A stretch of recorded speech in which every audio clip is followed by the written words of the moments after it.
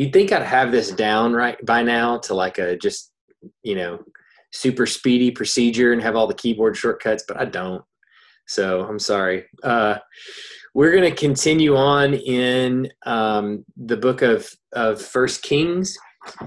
And as usual, we have a chat box that you can feel free. If your mic is muted, you can feel free to just type a question that you might have as we go through this in the chat box.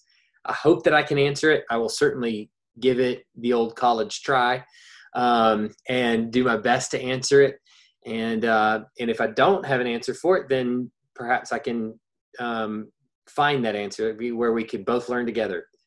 So feel free to type that in the chat box. At the end, I'll ask for questions, and so you can open your mic at the end and just ask the question if you would prefer to do it that way too. That's perfectly acceptable. I just want to remind us of where we were last week and kind of where we've been, heading anyway. Might help us to review just a little bit. You'll remember that these first two chapters of First Kings, they're sort of a bridge for us in that they're showing the old King David parting the world and dying and handing the kingdom off to his successor, which is supposed to be Solomon. And we found that out all the way back in 2 Samuel. I don't know, it seems like 11 or 12 or so was right about then when God named Solomon, which told us that there's something coming where Solomon is going to be the heir apparent. Even though he was a younger sibling in the line, he was going to be the one that God had chosen to be David's successor to the throne and build the temple, which he's going to do. He's going to establish God's kingdom through Israel on the earth, and so that's going to be Solomon. And the parallels between Solomon and Adam are going to grow. The parallels between the temple and the Garden of Eden are going to be there as well. And we're going to explore those as we go. But Solomon is charged with. David and Solomon really are charged with establishing the kingdom of God on earth through the nation of Israel. And so, so David's story began all the way back in 1 Samuel, and it's coming to a close here. It really came to a close in 2 Samuel, but the author of 1 Kings, who we think may be, at least ancient tradition says, Jeremiah wrote a significant portion of it. So I would be shocked if that wasn't at least mostly true, that he probably did write a significant portion of it. And then it may have been compiled later by other people, but probably a lot from his pen. But, all of that coming together, he's picked up David's death again and just draws it out in more specific tones as he passes the torch off to Solomon. But Solomon takes the throne, and Adonijah, who is David's the next living son in line for David, oldest son in line, Adonijah decides he's going to take over the throne, and so he does, and he attempts to. He attempts to assemble a lot of David's closest people, Joab and some others, and tries to bring them together and kind of establish his, set up a banquet of like saying, I'm the king. But that doesn't really work too well because Nathan the prophet, who is not invited, he knows that Solomon is supposed to be the next in line to the throne, realizes, hey, we've got to do something. And so he gets with Bathsheba, who is Solomon's mother, and tells Bathsheba, you've got to go in to David's room, and you've got to tell him what's happened, and because he probably doesn't know. And you've got to remind him of the promise that he made to Solomon. And then I'm going to come in after you've told him that. I'm going to come in and I'm going to say the same thing, basically kind of inundating David with the news of what Adonijah has done. And so David and all of them concoct this plan, basically, where Solomon is placed on David's mule and rides into the city on a donkey. And much like we're going to see with Christ later on in the New Testament, he rides into town on this time the king's mule, and there with Zadok and Nathan, Solomon is anointed as king, which tells all of the people of Israel that Solomon is the one that David had chosen to replace him. And so Solomon is placed on the throne, and he is basically what it seems like the text is trying to tell us is that Solomon is appointed as like a co-regent with David, where he's reigning on the throne with David and will until David dies. We get it, however long that is between the time Solomon is appointed and David dies. We're not told how long that is. It may have been a short period of time. It may have been an extended period of time, but we're not given any of those details. David is going to die here at the beginning of chapter 2. David Maxwell asks, so why did David need to be prompted? Was he infirmed, senile, or oblivious? He was, well, very old, near death, oblivious. I would, if I've given those three options, I'm going to go with oblivious. We know that we're told in the text that he is old enough that his blood's not circulating very well, and so he just remains cold no matter how many blankets they bring to him. And so that's when they appointed Abishag the Shunammite to cuddle with him to keep him warm, essentially, is how it worked. And so I think maybe the best way to say it is David is preoccupied with his own failing health, that he probably is not much of a king on a day-to-day basis. So I think that's probably the best conclusion that I could make in the text, is sticking as closely to the text as I possibly could. That's probably what I would have to say, is he's preoccupied with his own failing health. I mean, so senility doesn't seem to be the case, because the plan that he concocts to put Solomon on the throne and to undermine Adonijah in his attempt is brilliant, and it shows political acumen. So it wouldn't seem that the text would merit him being senile. And sick, perhaps he was sick. I mean, he could have been dying of cancer for all we know, but who knows there. And as far as oblivious, now we've seen David in the past be a little bit oblivious to some things. And, but so who knows with that, but I think his failing health has just put him in a place where he can't really do it. So that also probably lends some credence to the fact that Solomon is appointed as, some sort of, co-regent on the throne, that Solomon probably is doing some significant things on the throne while David is still alive. Last week, I didn't quite get to chapter 2, 1-12, where David dies. We didn't read it. And so I want to do that this week. So we killed David last week. We're going to bring him back, and we're going to, put him in the grave again, unfortunately. But so I want to do that. And so that we can kind of look at how Solomon gains the throne and how he's going to establish himself on the throne, or how the Lord's going to establish him, I should say. So the first thing that we need to say is that there's two parts to what David is going to tell Solomon.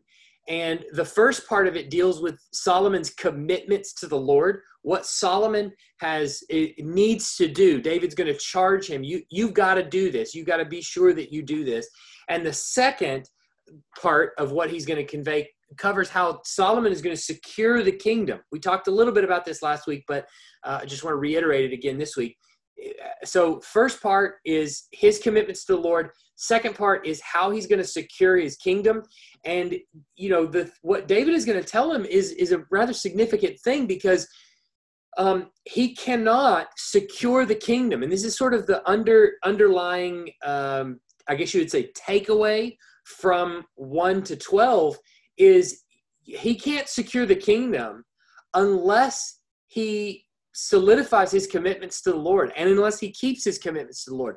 And we're actually going to see this advice bear out over the long haul of Solomon's Solomon's life as a king, because, eventually he's going to see that, yeah, his kingdom is not nearly as secure as he might think it is, so long as his commitments to the Lord are fluctuate, let's say, or are not stable. So let's look at 1 Kings chapter 2, verses 1 to 12. When David's time drew near, he commanded Solomon, his son, saying, I am about to go the way of all the earth. Be strong and show yourself a man, and keep the charge of the Lord your God, walking in his ways and keeping his statutes and his commandments, his rules and his testimonies, as it is written in the law of Moses, that you may prosper in all that you do and wherever you turn, that the Lord may establish his word that he spoke concerning me, saying, if your sons pay close attention to their way, to walk before me in faithfulness with all their heart and with all their soul, you shall not lack a man on the throne of Israel. Moreover, you also know what Joab, the son of Zeruiah, did to me, how he dealt with so we're in the second part now, how he dealt with the two commanders of the armies of Israel, Abner the son of Ner and Amasa the son of Jether, whom he killed, avenging in time of peace blood that had been shed in war, and putting the blood of war on the belt around his waist and on the sandals on his feet. Act therefore according to your wisdom, but do not let his gray head go down to Sheol in peace, but deal loyally with the sons of Barzillai the Gileadite, and let them be among those who eat at your table. For with such loyalty they met with me when I fled from Absalom your brother. And there is also with you Shimei the son of Gera, the Benjaminite from Bahurim, who cursed me with a grievous curse on the day when I went to Mahanaim. But when he came down to meet me at the Jordan, I swore to him by the Lord, saying, I will not put you to death with the sword. Now, therefore, do not hold him guiltless, for you are a wise man. You will know what you ought to do with him, and you shall bring his gray head down with blood to Sheol. Then David slept with his fathers and was buried in the city of David. In the time that David reigned over Israel was 40 years. He reigned 7 years in Hebron and 33 years in Jerusalem. So Solomon sat on the throne of David his father, and his kingdom was firmly established. Now, just as a reminder, I've said this before, but it bears repeating now. This is by the best, I think, chronology that you can establish in the Old Testament. This is about 971 BC is when this happens. So you can make a note to yourself, or just remember this is 971. David took the throne in 1011 BC. And so 40 years later, 971 BC is when Solomon begins to reign on the throne and when David dies. And you can see those two things that I'm talking about there, where David makes that apparent, and where the Lord is basically telling him, if you do these things, then the Lord will establish. If you walk in and keep his statutes, his commandments, his rules, his testimonies, as is written in the law of Moses, that you may prosper in all that you do, that the Lord will establish. If you walk before you in faithfulness, if the people walk before me in faithfulness, and back to Deuteronomy 6, if they love me with their heart and with their soul, then you'll never lack a man on the throne. So this is David's telling him that your commitments to the Lord are contingent. Your kingdom being established is contingent on your commitment to following the Lord with all of your heart, following after Deuteronomy 6, the Shema, right? What I think is really interesting here, you have a lot of books in our culture that is, biblical manhood. What is biblical manhood? And, what does it really look like? David's pretty clear what biblical manhood looks like. It's keeping the Mosaic covenant, or more specific, keeping the Mosaic covenant would be putting it in a kind of Old Testament language, but David says pretty specifically, keeping his statutes, his rules, his laws, following after the Lord. We might basically sum that up by saying obedience to God is biblical manhood. So there you go. The shortest book on biblical manhood ever written. It's simple as obedience to God. I think it can be summed up that way. But I think that's a really good command of a father to his son is none of this is going to matter if you disobey the Lord. If you follow after idols, and then none of this is going to matter. And who better to tell him that than David? We don't need somebody who's perfect telling Solomon, therefore be perfect.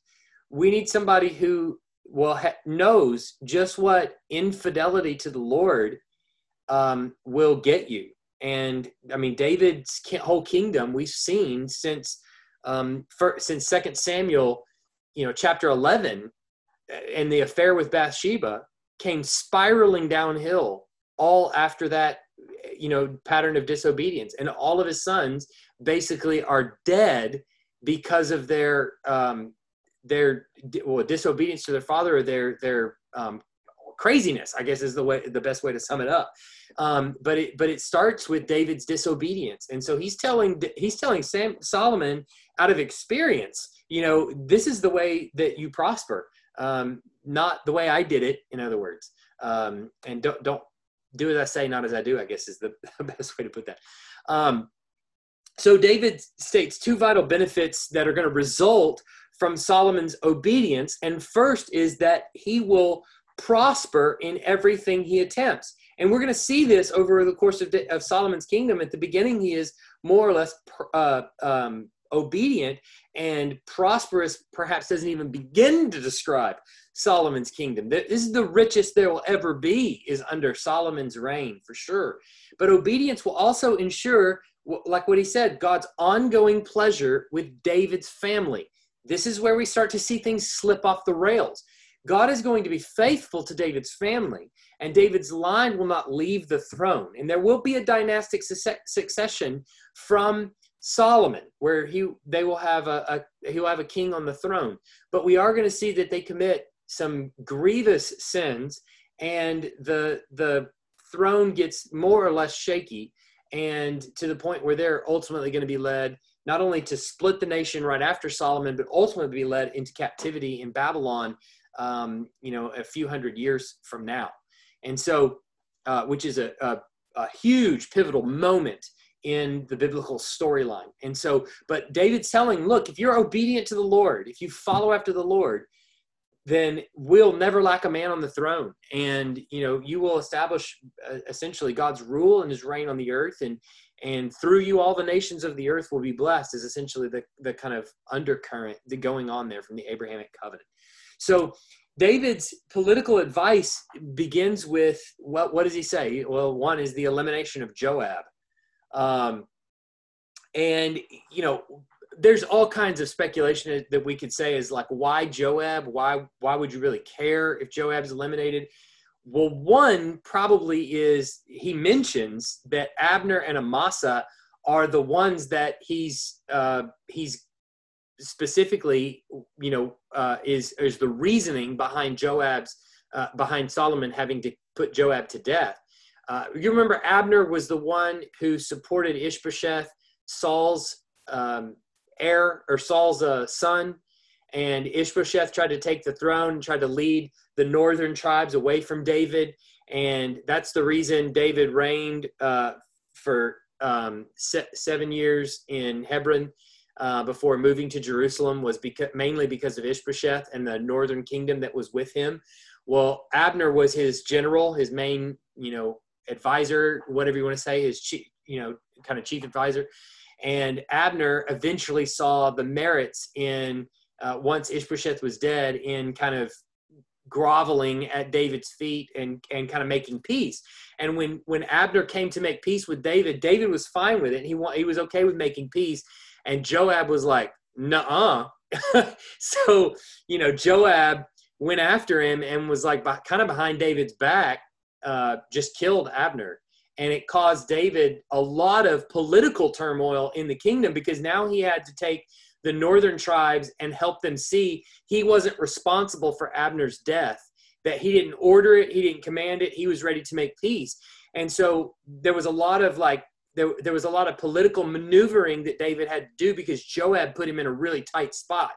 And then you'll remember Amasa was more recent, when Absalom came in and drove drove David away, Amasa was Absalom's appointed general. And so when David came back into the land, he took Amasa, who is from the tribe of Judah, and put him over his own armies as probably a way of making peace between him and the tribe of Judah and making sure everything was okay. He put somebody from Absalom's kingdom, quote unquote kingdom, on his staff, as it were, as his head of his army. Joab obviously didn't like that too much and went and killed Amasa and took over the armies. And so it's interesting that the biblical text up until that point doesn't tell us anything about David's awareness of this happening, David's anger at it happening, or anything like that, or that David's even aware Joab did this. And so he is with Abner, for sure he does know that, but then with Amasa, it's not really clear what David knows or what he doesn't know or how mad he is. But then on his deathbed, we find out, oh no, he's pretty mad. Mad enough, in fact, that he's like, okay, Solomon, I kind of bided my time for long enough. You're going to have to take care of this. So potentially one reason for that is to give people once and for all the understanding, I didn't kill Abner and Amasa. I didn't order that killing. Joab acted a fool, and his death is going to prove that he acted a fool. But then there's this other part of it that I think is even more prominent, that it rids the kingdom of the guilt of unavenged innocent blood. Basically, if somebody had killed an individual that was innocent, so like Abner and Amasa both were innocent, then you are to put them to death. And if you don't put them to death, then you risk the Lord's wrath being upon the nation for not exercising the Mosaic law. What we have to understand about the Mosaic law in the Old Testament, it is unflinchingly rigid. It is not really a law of mercy, so to speak. It is eye for eye, tooth for tooth. It is meant to demonstrate how impossible it is for the people to actually obey the will of the Lord. And so yeah, it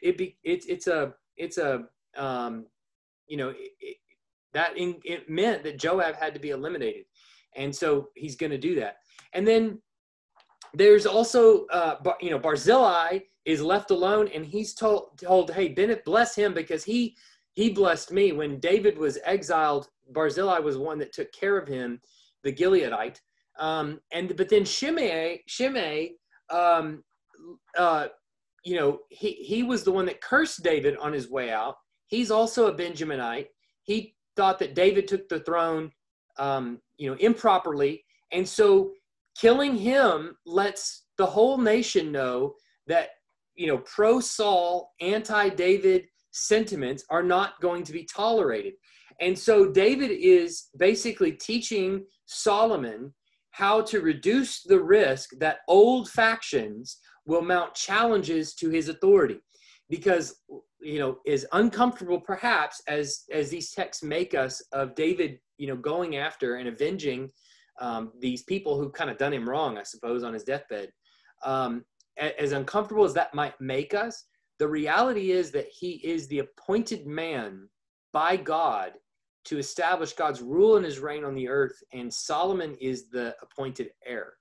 And people that resist that don't merely resist David, they also resist the Lord. And so challenges to that authority are going to be dealt with and need to be dealt with. The Lord was not sheepish to punish the people that resented Moses. You remember that? When God appointed Moses, he appointed Moses for that task. And when people mounted up in rebellion against Moses, when they griped and complained and this, that, and the other, he opened up the earth and swallowed them whole. He cursed them a couple of times. So there's all kinds of things that were done that kind of showed God's favor towards the appointed person. We've got a couple of questions here. So why did David wait until now to do these things? Well, that's $1 million question, isn't it? I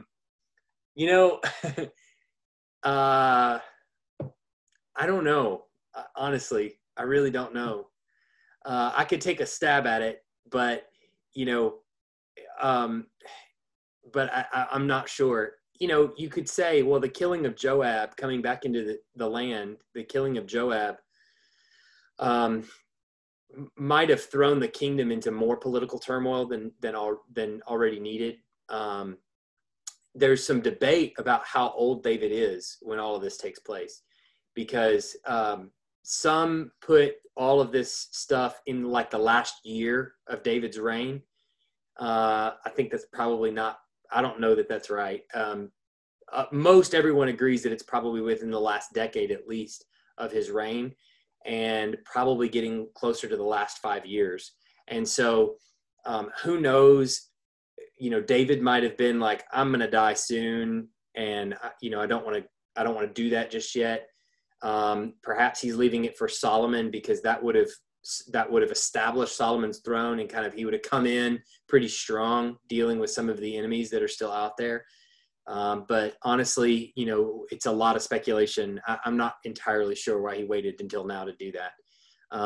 Sorry, that's not a great answer, but Babs asked, why wasn't Shimei part of Adonijah's team if he was anti-David? Well, he kind of was. Let me think about what you just asked. Oh, why he wasn't part of Adonijah's team? We don't know that he really wasn't. I also don't know. 2 Samuel 19:23. David appears to forgive Shimei. You shall not die. So what gives? He mentions that to Solomon. Let me answer Babs first. As far as Shimei not being a part of Adonijah's team, we're not really sure. It doesn't. I mean, Adonijah is David's kid. Solomon is David's kid. Shimei seems to be pro Saul. So he's kind of anti-David altogether. And so, you know, I don't know that he really has a dog in the hunt, so to speak. But I don't know that that's the reason either. That would just be my own guess, I guess. 2 Samuel, David asks, why? So David seems to forgive Saul. He says, you shall not die. So it gives. Well, that certainly is the reason why he doesn't kill Shimei, because he promised him he wouldn't. But he's basically telling Solomon, I didn't promise him you wouldn't. That's basically what the text is saying. David doesn't promise Shimei that he won't be killed, just that David won't kill him. And so, you know, he tells Solomon. Now we're going to see also what Solomon does with Shimei, which is sort of interesting, I think. And it's not specifically stated in the text, but you can tell based on what he does, what his intentions are. So maybe we'll get to a fuller answer by the time we get to the end. So bear with me.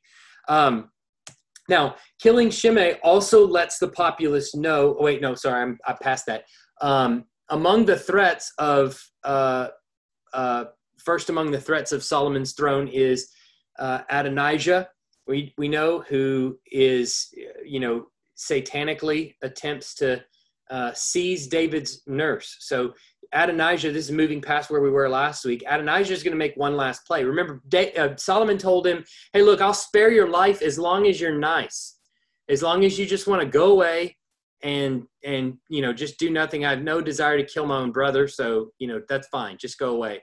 And Adonijah seems to kind of go, okay, great, sweet deal, and leaves. But he's going to make a play, and I'm going to put the word here, satanically attempts to seize David's nurse, Abishag. You'll remember Abishag. So he's going to use Bathsheba as an intermediary. And this is very interesting of different connections that I think are going on here in terms of biblical theology that are sort of alluded to in the text that will slip past you if you're not paying attention. But he uses Bathsheba to go in and ask Solomon for Abishag. Remember, Abishag is the nurse that was there to cuddle with David. The text told us David knew her not. And I think that's important for us, the reader, to understand what's happening here. So let's read 1 Kings 2:13-18. Then Adonijah, the son of Haggith, came to Bathsheba, the mother of Solomon, and she said, "Do you come peacefully?" He said, "Peacefully." Then he said, "I have something to say to you." She said, "Speak." He said, "You know that the kingdom was mine, and that all Israel fully expected me to reign.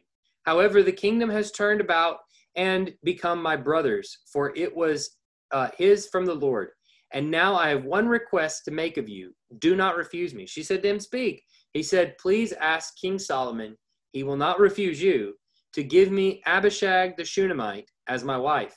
And Bathsheba said, "Very well, I will speak for you to the king." All right, Bathsheba's not picking up what he's laying down. And so maybe he knows that. And so he goes to her for that reason. But there are a couple of things that are really interesting about this. Based on the charge of his father David, Solomon is going to act here as the true Adam and firmly establish God's kingdom by carrying out vengeance against Adonijah for what he asks, because he tried to become king at the stone of the serpent. Now, look at this back in 1 Kings 1:9. This is the previous chapter. Adonijah sacrificed sheep, oxen, and fattened cattle by the serpent's stone, which is beside En Rogel.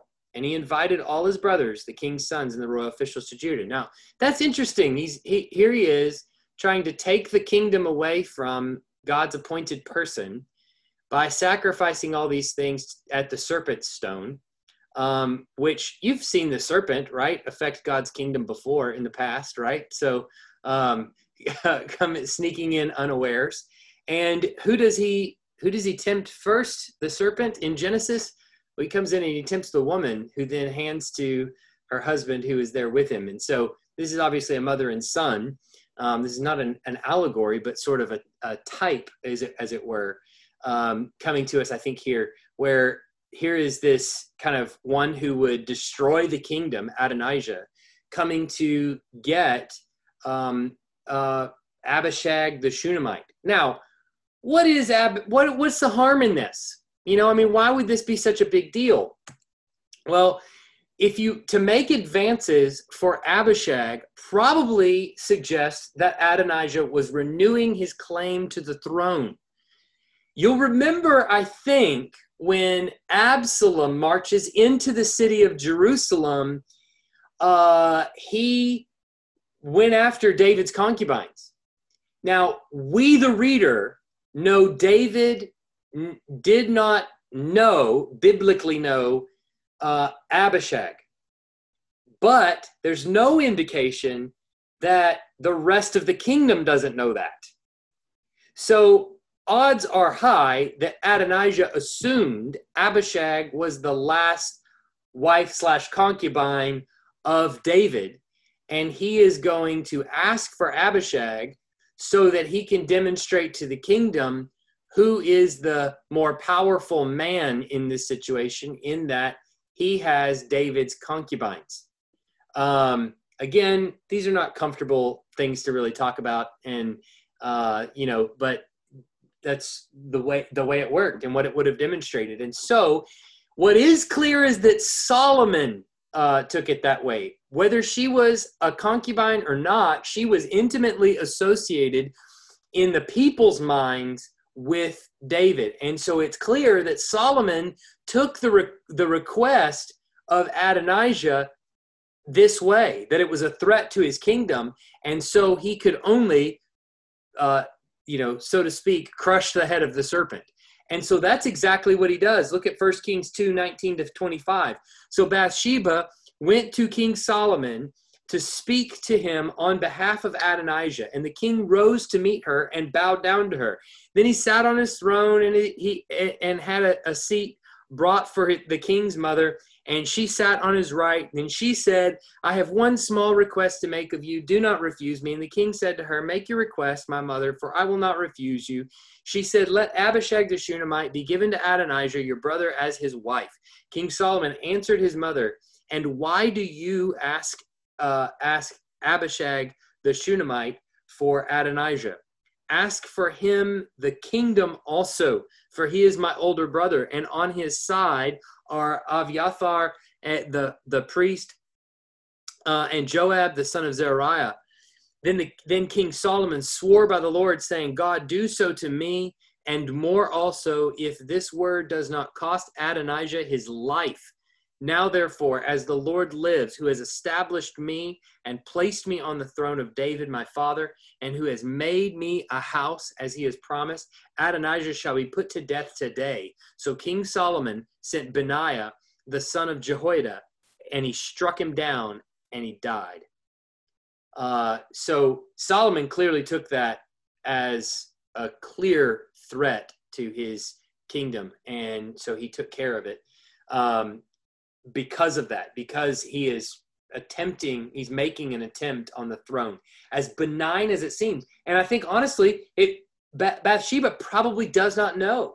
In my head, I imagine Bathsheba to be one of these people that just thinks the best of everybody and just kind of thinks everybody is being kind and is being forthright and doesn't think, ulterior motives of anybody. That's kind of in my head. That's at least what I picture her as.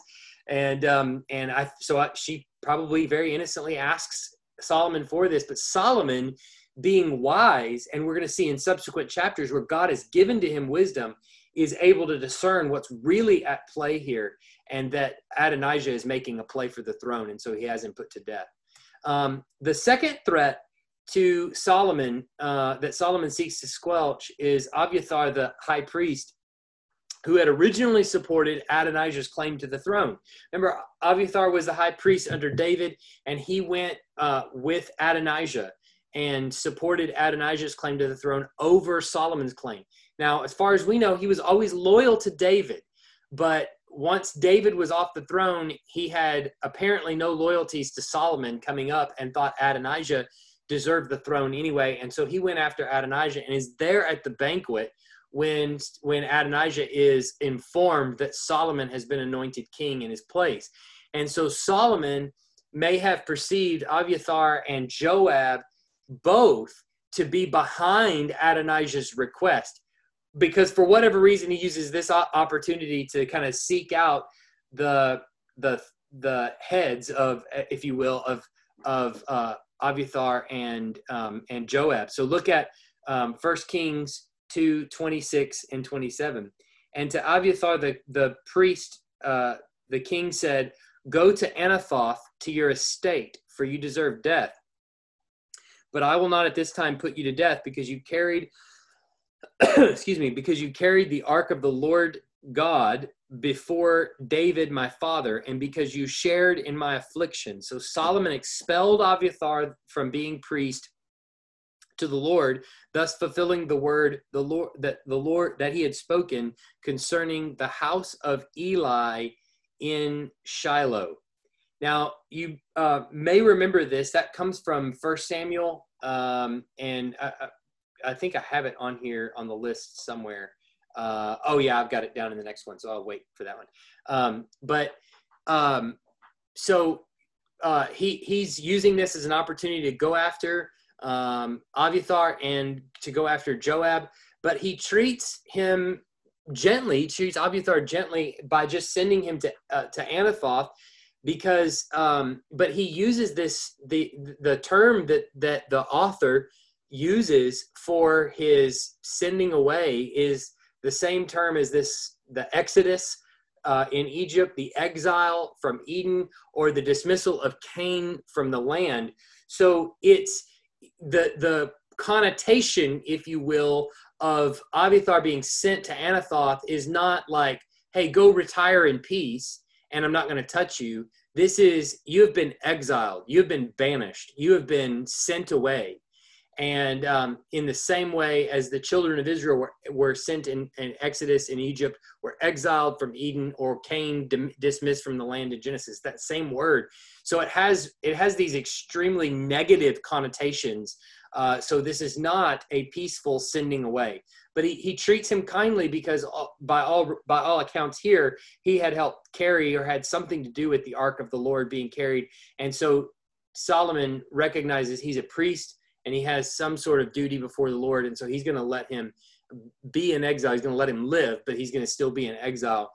And this also fulfills what the Lord had promised to Eli about the house of Eli, the priest. And that's all the way back in 1 Samuel chapter 2, where Eli and his sons are really wicked. And he promises to remove the sons of Eli from the priesthood. Well, here Abiathar is the last one. And so he's removed from the line, and this fulfills what was spoken there by God about the house of Eli, that author tells us. So the next is Joab. We get to Joab, who is this last prominent member of the conspiracy. And when he realizes what's happening, when he sees Abiathar is banished, when he sees Adonijah has been killed, Joab flees to the sanctuary, where literally the idea of claiming sanctuary comes. And Joab, he refuses to come down from the altar, and Solomon treats him as a murderer. And it's kind of that, you remember the expression, you wouldn't hit a guy with glasses, would you? This is sort of like that, except maybe more extreme. Going and grabbing the horns of the altar is basically like saying, you wouldn't hit a guy who's standing here before the altar of the Lord, would you? And Solomon treats him as a murderer and takes him from the altar and executes him. He doesn't. He has it done. But let's read that in 1 Kings 2:28 to 35. And when news came to Joab, for Joab had supported Adonijah, although he had not supported Absalom, Joab fled to the tent of the Lord and caught hold of the horns of the altar. And when it was told King Solomon, Joab has fled to the tent of the Lord, and behold, he is beside the altar, Solomon sent Benaiah, the son of Jehoiada, saying, go strike him down. So Benaiah came to the tent of the Lord and said to him, the king commands, come out. But he said, no, I will die here. Probably thinking, I won't die here. And then Benaiah brought the king word, saying, thus Joab said, and thus he answered me. The king replied to him, do as he said, as he has said, strike him down and bury him, and thus take him away from me and from my father's house, the guilt for the blood that Joab shed without cause. The Lord will bring back his bloody deeds on his own head, because without knowledge of my father David, he attacked and killed with the sword 2 men more righteous and better than himself, Abner the son of Ner, commander of the army of Israel, and Amasa the son of Jether, commander of the army of Judah. So shall their blood come back on the head of Joab and on the head of the descendants forever. But for David and for his descendants and for his house and for his throne, there shall be peace from the Lord forevermore.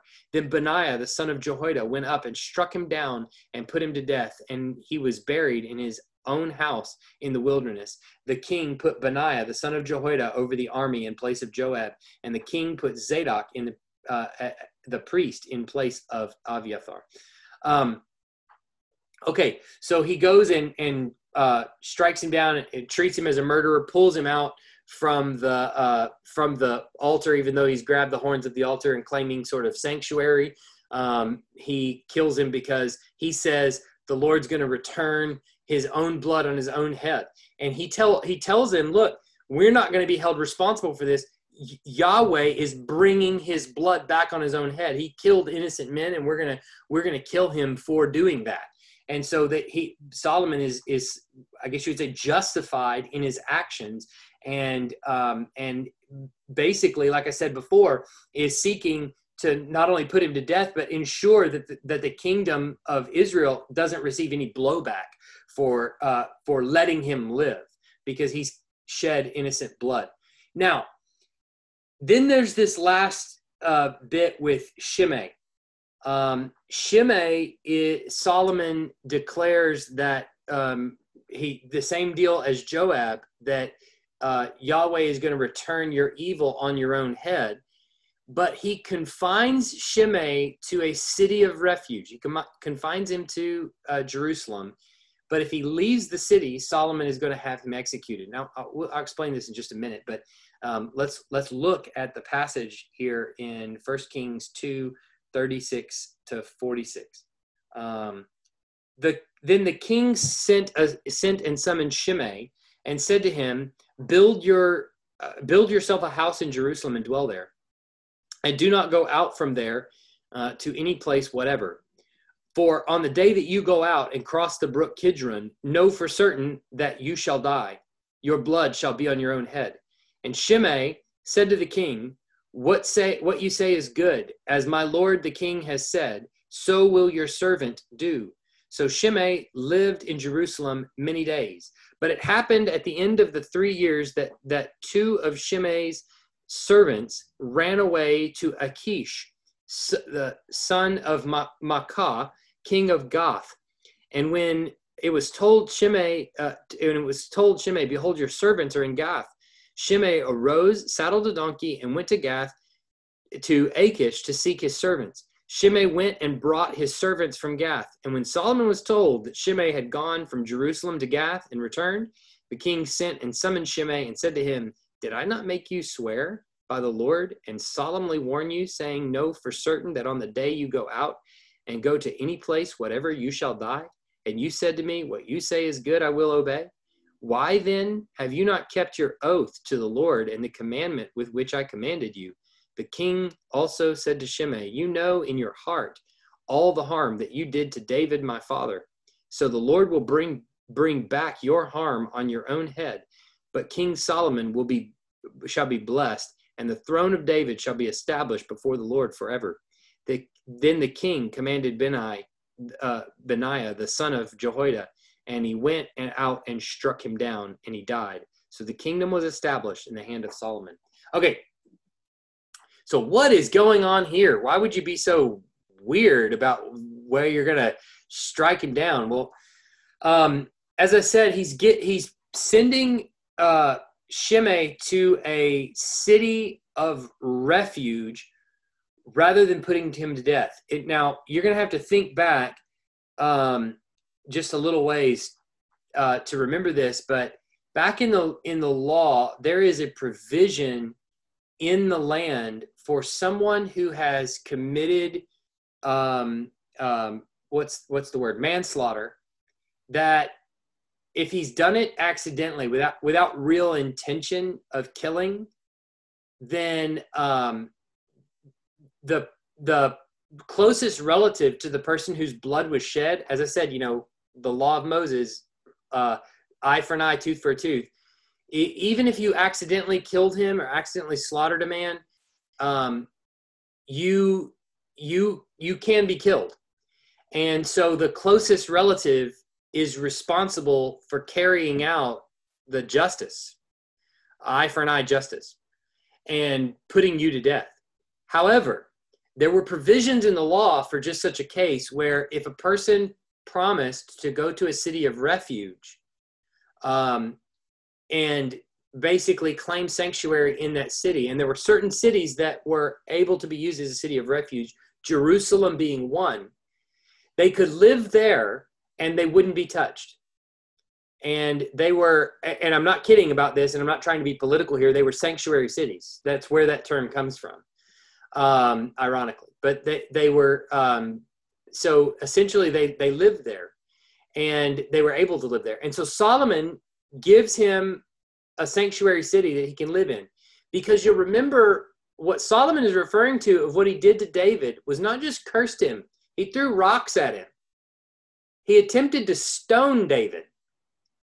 And so by doing that and doing all the things that he did, Solomon took it. Solomon was willing to take it, let's say out of grace and mercy, you might say, willing to take it not as attempted murder, but as attempted manslaughter.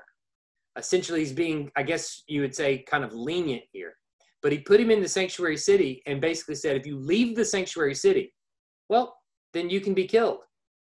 And Solomon, being David's closest blood relative, essentially, his own son, is responsible for carrying out or seeing to it that the vengeance is carried out. And so he leaves at some point, just perhaps absentmindedly, or perhaps he knows that he'll be killed. In all likelihood, if you've stayed in a city for 3 years, knowing that if you left it, you were going to die, when you leave it, he's probably thinking, I can get there and back pretty quick and I won't be caught. And well, that turned out to not be true. And so he went, and Solomon had him killed. Now, immediately before Adonijah's demise, we see this verse at the beginning. So there's these brackets in the text of 1 Kings chapter 2. So all the way back to 24, where we see these sort of brackets, I guess you would say, in the text. And the first claims that Yahweh had established Solomon on the throne. 1 Kings 2:24. Now therefore, as the Lord lives, who has established me and placed me on the throne of David my father, and who has made me a house as he promised, Adonijah shall be put to death today. Now at the very end, then the king commanded Benaiah, the son of Jehoiada, and he went out and struck him dead, and he died. So the kingdom was established in the hand of Solomon. So it's very clear when you just open your eyes and you pay attention to these sections of text, what you can see is that the author is cluing you in as to what his point is in this whole thing. Why has he written this for us? And why has he recorded this? Well, it's obviously to show you how the Lord has established the kingdom in the hand of Solomon, how he has put him on his throne, and how he has established the kingdom in the hands of Solomon. And what becomes clear is that if the kingdom is to be secure, the threats against it must be neutralized. I want you to think about this for just a second. If the kingdom is going to be secure, the threats against it must be neutralized. Now we know that these kings, David, Solomon, are a type. We've talked about type before, but we might use the word prototype. That's a more familiar term for us, but they are a prototype of Christ to come, who is going to establish God's kingdom once and for all, and fully realize God's kingdom. We know of Christ establishing God's kingdom in so far, what we would say probably is two phases. First coming, the inauguration of that kingdom when it begins, and then ultimately what hasn't happened yet, the consummation of that kingdom that's coming in the end.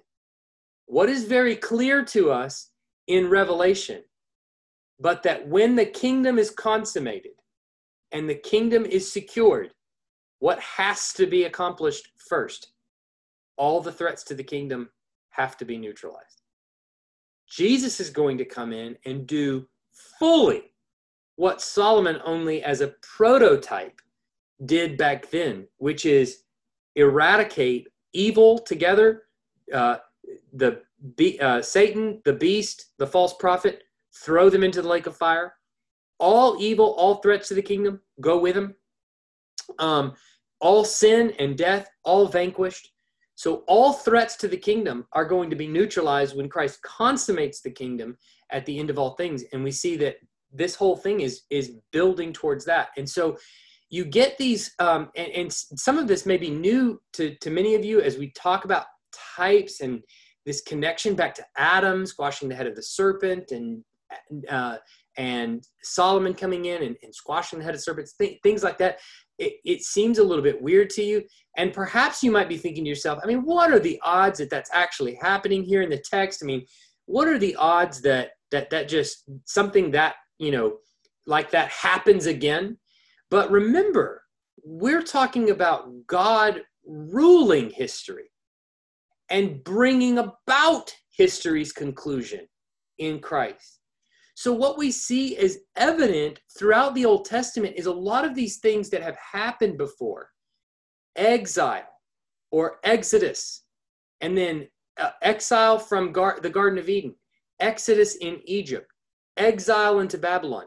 All are closely connected and all share that same theme. But God is the one bringing about these repeating history, if you will, demonstrating to the children of Israel time and again this solid truth that you don't have the heart to actually obey me.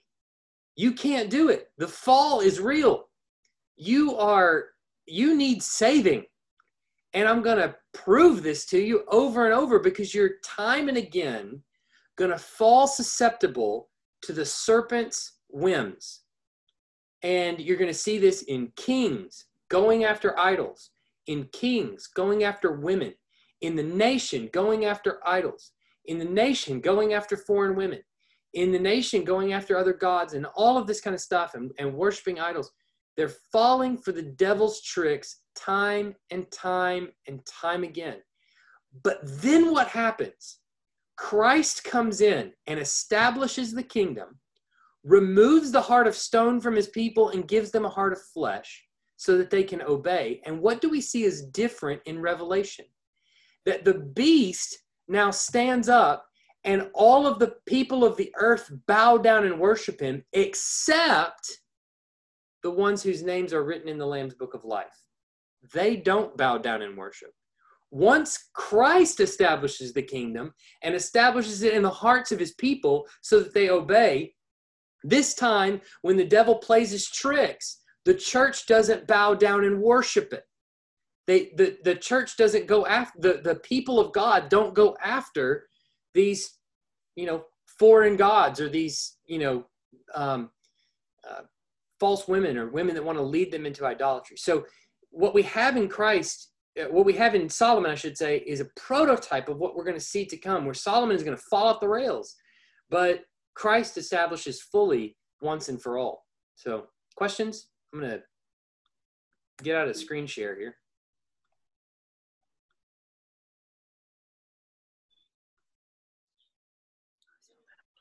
You can unmute your microphone if you want, or I think I don't know where my chat window went, so let's see. Yeah, here we go. No questions? I have a question. All right, go ahead, Sean. So I just the Shimei character, I find kind of interesting, and Solomon's approach with put him in a sanctuary city, right? But was the sanctuary city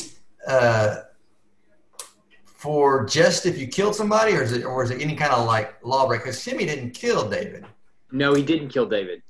And so this is where it gets kind of like, we're not told explicitly, but I think this is what's going on. And other people have pointed this out too. I'm not alone in this. But he it's like he attempted to. It's like attempted murder. But it's attempted murder against the king. And so what we're seeing apparently is that brought about the death penalty, that merited the death penalty. And so Solomon is basically willing to give him leniency for what essentially amounts to attempted murder. So now, whether attempted murder is called out in the law explicitly as someone deserving death, I am not sure on that. But David thought it did. Apparently, Solomon thought it did, and apparently the Lord thought it did, because he didn't punish, Solomon for doing that, and it didn't come back on him. So, I guess that's about how I'd answer it. Well, kind of related to that, and kind of what you were sharing there at the end, as David and Solomon being prototypes for Christ, and sort of things that happen with their kingdom, maybe reflecting Christ's kingdom. So in the context of Shimei, I kind of wonder, if you mentioned that, if, it's kind of, the law is now, or applied like Christ talked about the law, right? So if you just think about murdering somebody, or in your heart, then you've murdered them. Yeah, and it's clear that Shimei would have preferred David dead. Couple that with the actions, I think that there's at least, if somebody attempted to assassinate the king, he'd be killed, no question. And so, I think, and even when it's happening to David's getting pelted with rocks and getting cursed.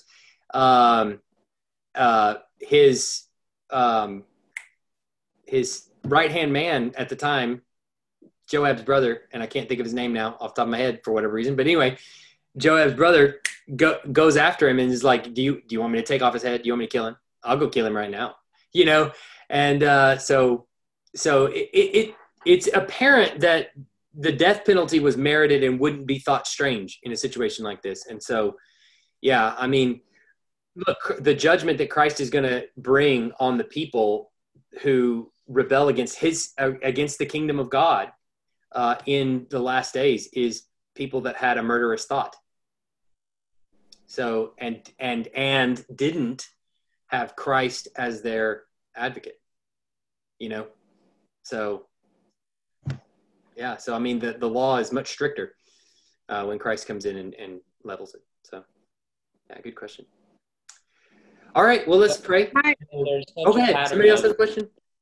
Well, I was just saying there's such a pattern in the whole Samuel narrative of don't reach out your hand against the Lord's anointed. Yeah, there is. Yeah, I mean, yeah, it's abundantly clear. I mean, I think abundantly clear in that sense of like, man, you do that, and the Lord's opened the earth and swallowed people all before for doing that kind of thing. So, all bets are off. You start throwing rocks at the king. Michael, did I miss out where you talked about 1 Samuel 2, 27 to 36? 1 Samuel. Where that? Oh, 1 Samuel. I didn't read it because of time, but that's where Eli is, or it's basically told that Eli's heirs won't be on the throne. I put the right verse down, didn't I? Did I? Yeah.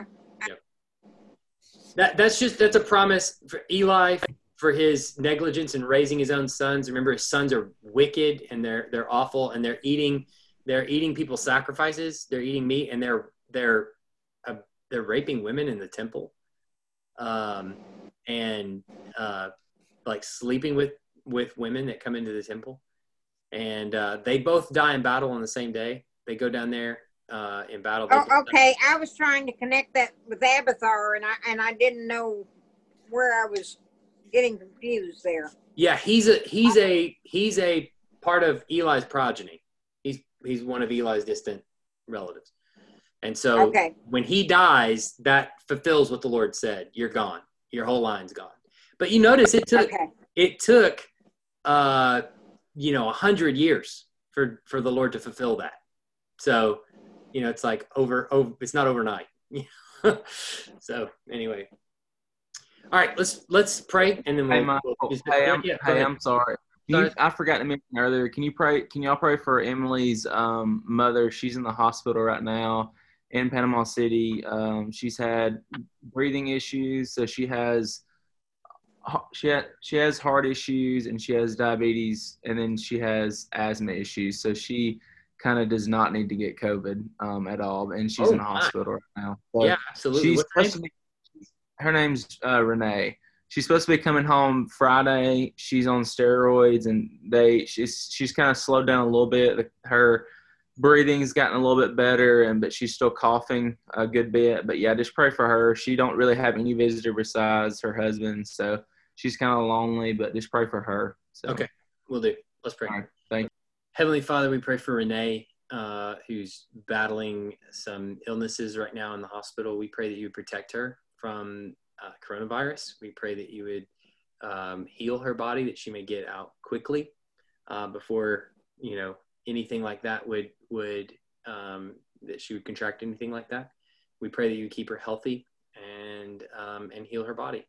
We also thank you for an opportunity to come together and just study your word and talk and ask questions and interact over the text of your word. And man, it's always such a blessing to me to just be able to do and teach and look from a different angle at your word. And so I thank you for it, and I pray that you would bless the word as it sits on our heart and as we think about it, that you would just encourage us and help us to grow in sanctification and in Christ likeness. We pray this in Jesus' name. Amen.